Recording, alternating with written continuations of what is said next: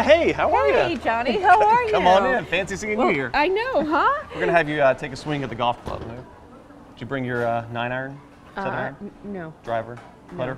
no. Oh. God, this is going to be hilarious. I'll have to find like my favorite club. What's your favorite one? I like a hybrid. Oh, okay, hybrid. I Here's don't a hybrid. need Here we any go. more handicap than I already have. This is a fun game. Okay, this is going to be a riot. All right, Good? here we You go. guys good? Yeah. Oh yeah. Whoa! Hey! Wow! That was awesome. I don't want to mess with her. That was good. Welcome back to Chapel Chats. We're here again at the Iron Oaks at 3800 Glenwood. They're kind enough to host us, and they're just downstairs from our office with Compass up on the 4th floor at 3800 Glenwood. So you can come here to the Iron Oaks, have a draft beer, you can have a craft cocktail, you can have fries, pimento cheese dip. You go upstairs, you buy a house, all of your things for the day are done. And we're lucky enough, started off with a laugh, good. We're lucky enough to have the Mayor of Raleigh, Mary Ann Baldwin, with us today. Thank you so much for spending a few minutes with us. Well, thank you. And you forgot the golf simulator. Yeah, the golf simulator, that's right. You can play golf out here. It's indoors, outdoors. It's a good spot to come and mingle a little bit. But thanks for spending a few minutes to chat with us just about your job here, leading the city as mayor, but also wanted to kind of dip into a little bit of your background and what brought you here and all that kind of stuff. So what's start off, the most important question I will ask you today is the mascot for the University of Rhode Island. The Ram. The Ram, that's right. It's my friends tease me because it's a ram. Mm-hmm. The color is blue. Yeah, I like both of those things. And it kind of looks like UNC. Yeah, so you're more of a Tar Heel fan? I'm a state fan, Okay. but I have to tell you why.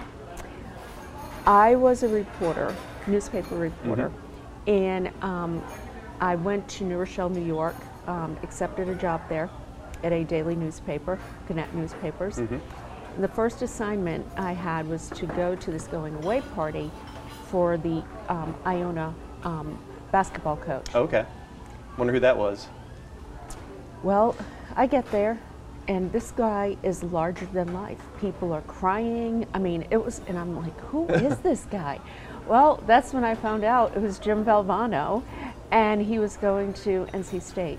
So when I moved to Raleigh, From a Ram to a Wolfpack, it's okay. It's okay. it Jim just Valvano happened. is, like you said, larger Yeah. than life, and I think he attracted quite a few new fans to NC State during his time.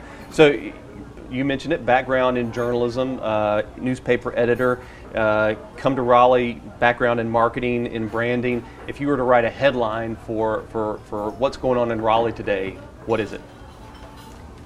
We are one of the top growing cities in the country.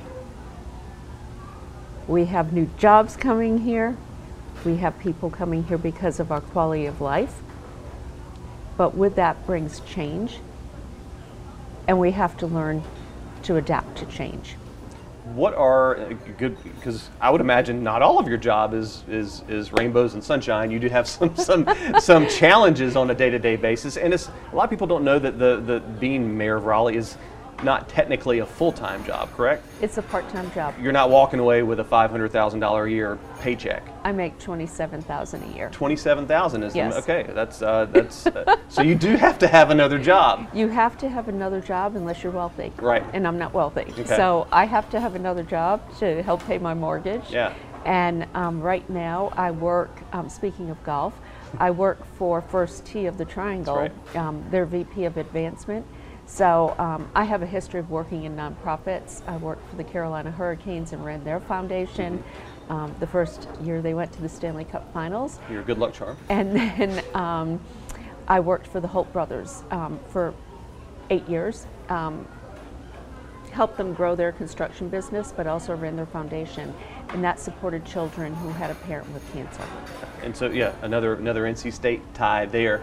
Yep. You mentioned some of the challenges that come with growth, come with being a city where so many people are moving to and want to be, which we obviously in our business, which is real estate and development, think is a great thing. How do you balance some of those challenges and allow Raleigh to kind of move in a direction where we can be more accepting of the 100 people a day who want to move here? Well, I think we have to go back to 2008. And when I say this, people grasp it. 2008, we had a massive recession. Home builders went out of business. They went bankrupt. People were not building. People were not selling. Nobody could afford to buy a house. Our supply, not just here in Raleigh, but nationally, just dwindled. Yeah. We're still recovering from that. So what we have is a supply issue. There's a lack of supply. And then during COVID, people just started moving here in droves. They wanted to escape big city life. They wanted a place that was more affordable. But also what we see is a lot of people, younger people who have moved here, they're attracting their parents and grandparents. Right. So it used to be trailing spouses. Now it's trailing kids, trailing grandkids, trailing parents, trailing grandparents. And, somebody sets roots here and they come here and they love it. So we have a supply issue, that's number one. The bottom line is we have to build more supply. And we can't just keep building single family homes. We have to build other types of housing. So what we're trying to do is we have limited supply of land. Land is very expensive, as I'm sure you know. Yep. So we are trying to balance all of that and do things differently. One thing is for certain, we can't keep doing what we've been doing, and that's building single family homes and just exclusively that. We have to look at other ways of housing people. Well, because it seems to me that if, and this is just an opinion, but if we're in an area here inside the Beltline in Raleigh where a lot of high-end single-family construction happens, you also have some high-rise apartments and condominiums, but there's that middle, that missing middle that you've talked about a lot, has not been developed until very recently. But it seems to me if you don't add townhomes and properties that are in between those big high-rises and those big houses, that areas like this could just begin to be places where only the super wealthy can live, and it's not a diverse, inclusive, healthy, progressive city.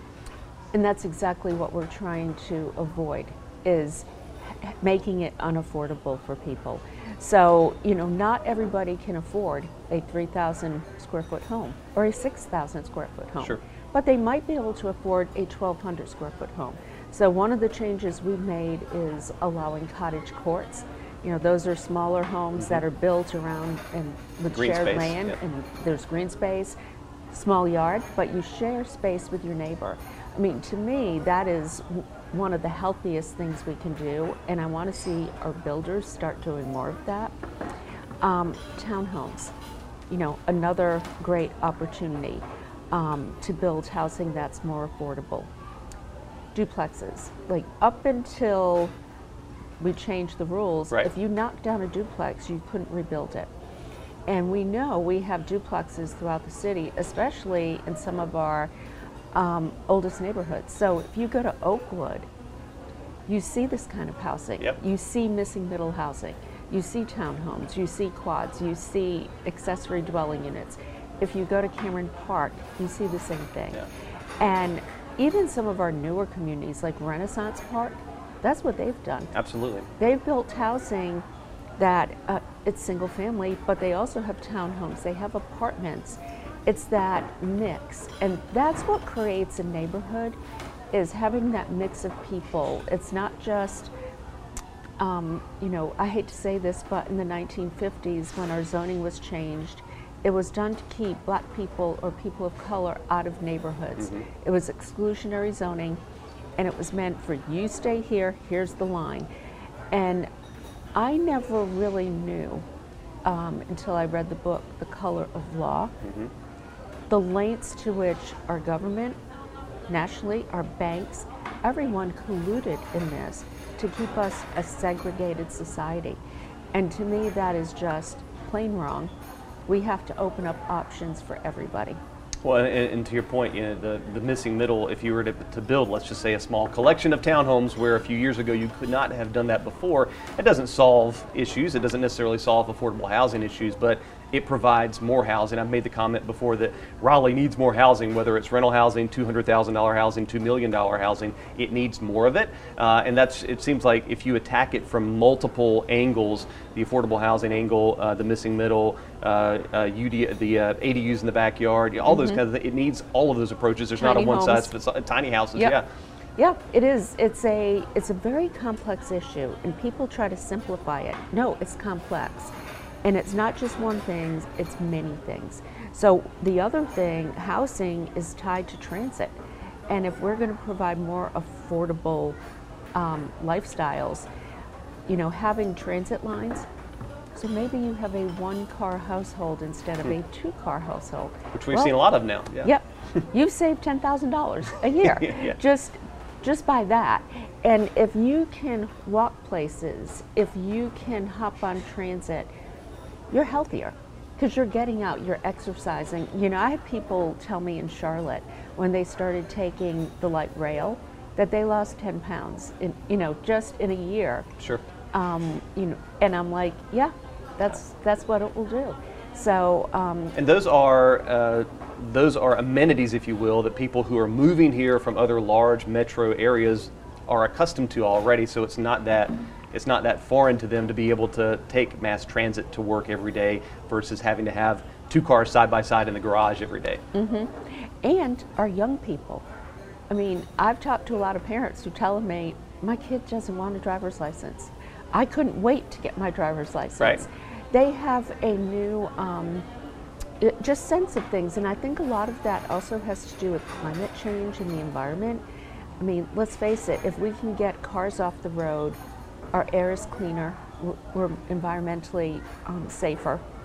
And I think that they're very conscious of that. And so they are choosing different lifestyles. And having more walkable communities not only creates more affordability, especially around transit centers, creates a healthier lifestyle, and it's just better for the environment. Speaking of young people, you have 7 grandchildren. So yeah. Who's your favorite? All of them. That's the right answer. She's a politician. That's the right answer. When you ran for mayor back in 2019, I started to see this hashtag go around, Notorious MAB. Who is that person? Can you give me a little bit of a background there? The Indy gave me that nickname. Okay. And it was one of those things, the headline was, no matter whether you love her or hate her, she's a notorious MAB. And I think that refers to the fact that I am who I am. And, I'm one of these people who, when I have a strong belief, I'm going to get it done. I listen. And I can change my mind or adapt because I believe in compromise as well. Right. But the fact is there are certain things that we have to do, and that's leadership. And not everybody likes that. Why is it, I would say this, you have a little bit of an edge to you, and I think that edge is just, to me, it's you feel like you were elected to get a certain list of things done, and you're moving in that direction. Not everyone's going to agree. You're going to hear from all sides, but you're very direct in that path moving forward. What are 2 or 3 absolute must-have top priorities moving the city forward? Well, my big thing is going to be commuter rail and moving forward on our BRT lines, because that's going to help us with housing. So the transit piece must do. Housing affordability, continuing to work on that and incorporating best practices is really important to me.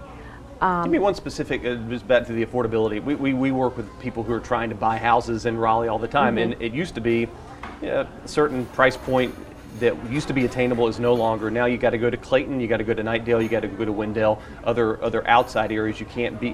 What are some ways to really try to reinvigorate truly affordable housing, workforce housing, plus folks that really need assistance in finding a safe place to live? So a couple of things that we're doing.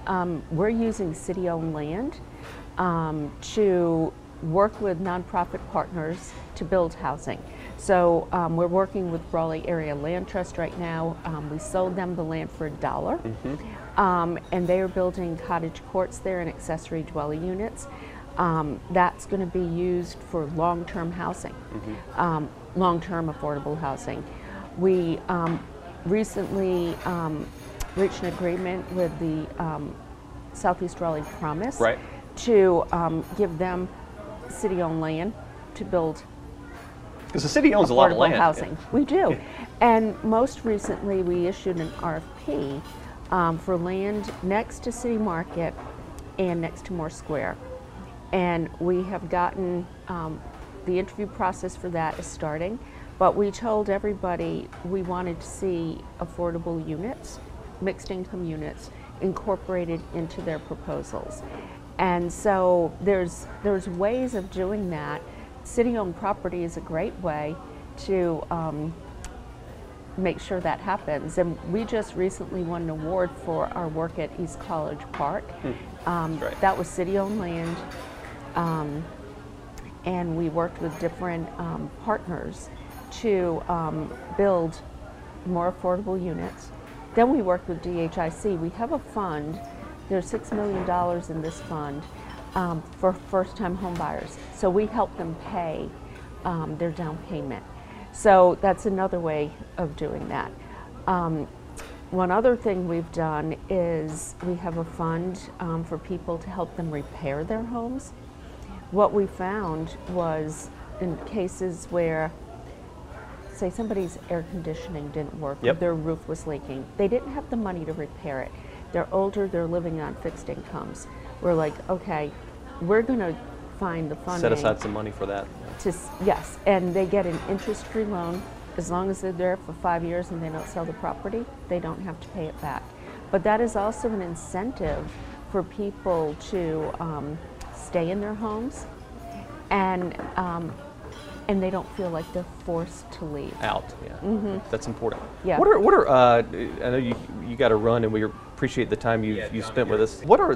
You've been here a few decades now, about 30 years in Raleigh, and you've been involved in city government both as on council and now as the mayor for a while.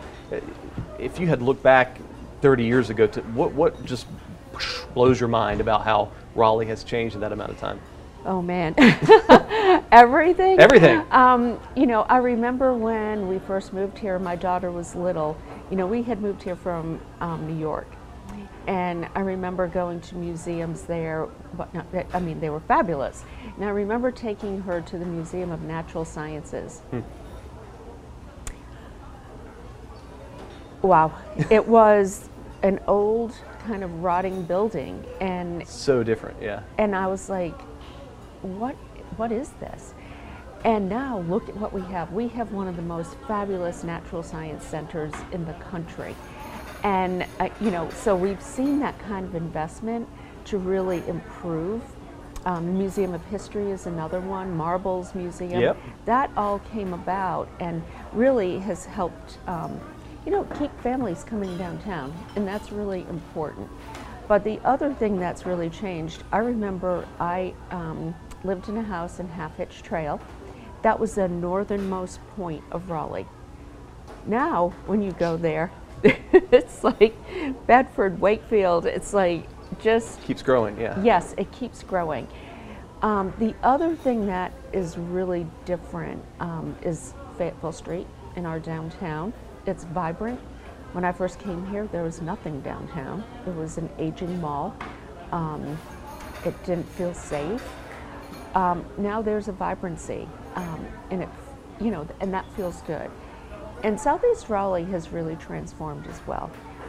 But what we're going to see, like, as we continue, is downtown South. Yeah. That is going to be a game changer for downtown. Dix Park. I mean, these types of very, well, they're visionary projects. Feels like we're only at the tip of the iceberg, even though we've seen so much change over the past decade or two. Yeah. That they're, you know, good cities are constantly evolving. There's always cranes in the air. There are always new changes to zoning laws and things like that are taking place, and it seems like we're right in the midst of that in Raleigh right now. We are. And what we have to do, though, is ensure that we keep up with the infrastructure. That's why transit and commuter rail is so important. We need different choices. It's not just about widening roads. That just creates induced demand. So you might have relief for a little while, but then everybody is traveling on that road. Right. And that's not the answer. And we have to be smart about how we use our funding to ensure that we have infrastructure in place. But then, I think about what could happen in the next 20 years with transportation.